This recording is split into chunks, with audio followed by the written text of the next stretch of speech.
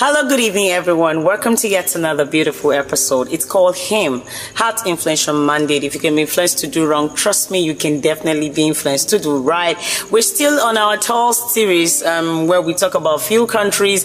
Sorry for last week, we couldn't give it for last week edition, but today I'm excited to know that we're going to be talking about my country. If you're listening from another country, this is Nigeria. So I'm speaking from Nigeria, and then we're going to be having amazing words you're going to be learning in few minutes, but yet impactful. I'm excited to welcome the guests we have in the house. Okay, let me not do the introduction. Let me know before my shadow. He's going to do that himself. So, welcome to this great episode. If you're tuning in for the first time, please stay put.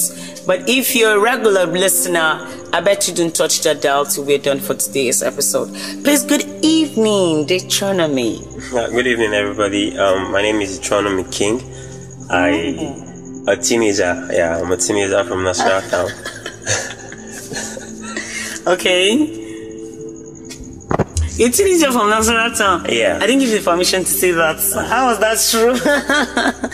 Okay, amazingly, we're going to be talking about teens in Nigeria. All right. Yes, I think last time we were able to just go through India a little bit, and we can't really take all because of the time duration, but I trust that what you have for us will be very beautiful. Okay, so who is considered a teenager in Nigeria? All right, I would say a teenager in Nigeria is anybody who first and foremost is born in Nigeria and has the mindset of Nigerians. Oh my God. Yeah, I could say that. That's the mindset of Nigerians, because teenagers from other countries have expressions that they are brought up with.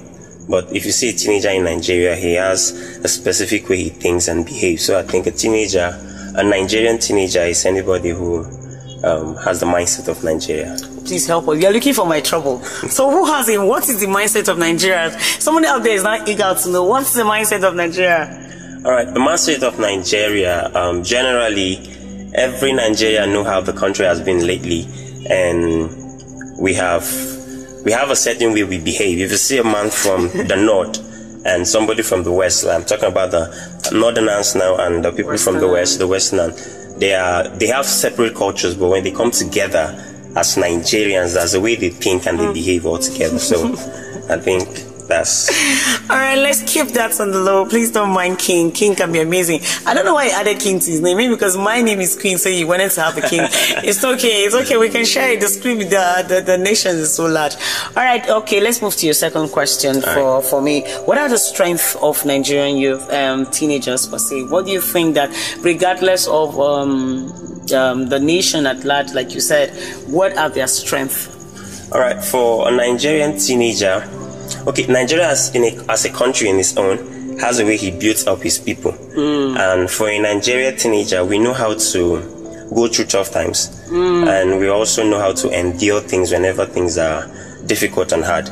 You'll see a Nigerian and he does not give up easily. Yeah, he gives up not easily. And even as a teenager. So we learn all those stuff even while we are still young, not just when we are grown up. Yeah, so I think that's... Well, that's a kudos one for young people, because we're coming to a times where you just have to show the strength in you to bring out the best in you. Okay, talking about their strength now, can we, regardless of how strong they could be, what do you think is their greatest weakness? For a Nigerian teenager, I could say their greatest weakness could be in the point of influencing. Like how you influence a teenager. Okay. Because I could say the level of exposure. Okay, let me jump down to the north. Another Nigerian teenager, I could say, has the tendency of believing in culture, religion, and tradition. So you can influence him on those aspects real quick. Okay. And the Western teenagers now are mostly influenced by the Western world. Things start to do with outside Nigeria easily. So I could say the greatest weakness could be the level at which they influence them. Truth. I can agree with you, because one time I was in Port Harcourt, and then what's the name of that deer park? Oh God, I just forgot, but it's a beautiful big park. Like when we went there, like we couldn't even distinguish between we that are adults and the teenager over there. Yeah. And then it was those indigents, like the people I went to visit, they were like, see, if I stop a child here, she will tell you she's in SS2. And I was like, this is a lie. Oh my God. She was looking way beyond that. Yeah, so you see, that's the influence I'm trying to talk about, because they're a little bit exposed to the Western culture in that part of Nigeria. Seriously? So they tend to adapt to whatever they see. Like mostly whatever teenagers see, they tend to go in rhythm with everything they see. So I think the influential part of their lives is like one of the weaknesses I see. Wow, that's amazing. I told you it's going to be brief, but yet we hit the nuts on the head. So, okay, before we go further, I want to know, you said you're still a teen, which I'm not gonna agree. But regardless, can you just help us? What was your teenagehood like? Or you're still growing up, you know, add up for us. What was it for you? All right. Being a Nigerian teen. Oh, yes. Now, I spoke about the influence. I grew up with my parents, both my parents. Okay. My dad has a business he's running, and my mom also has a business she's running. So it's always from school to work and then church. But then we had friends in the community that I thought about influence. So we had friends in the community where we always want to do whatever they are doing. I didn't have much time going to parties like Party. some people You don't want to will party. go to. Yeah, but I know I spend most of my time with my parents. So they taught me the things they know. Okay. So I think currently now I'm more influenced by what my parents have taught me than what I learned on the street. So I think that's how my teenage went. Wow, your teen is beautiful. I like that. Okay, so generally, what advice do you want to dish out there to Nigerian teens and every other teenager around the world that you can talk about? It's a phase. That phase is always peculiar to me. I love it so much.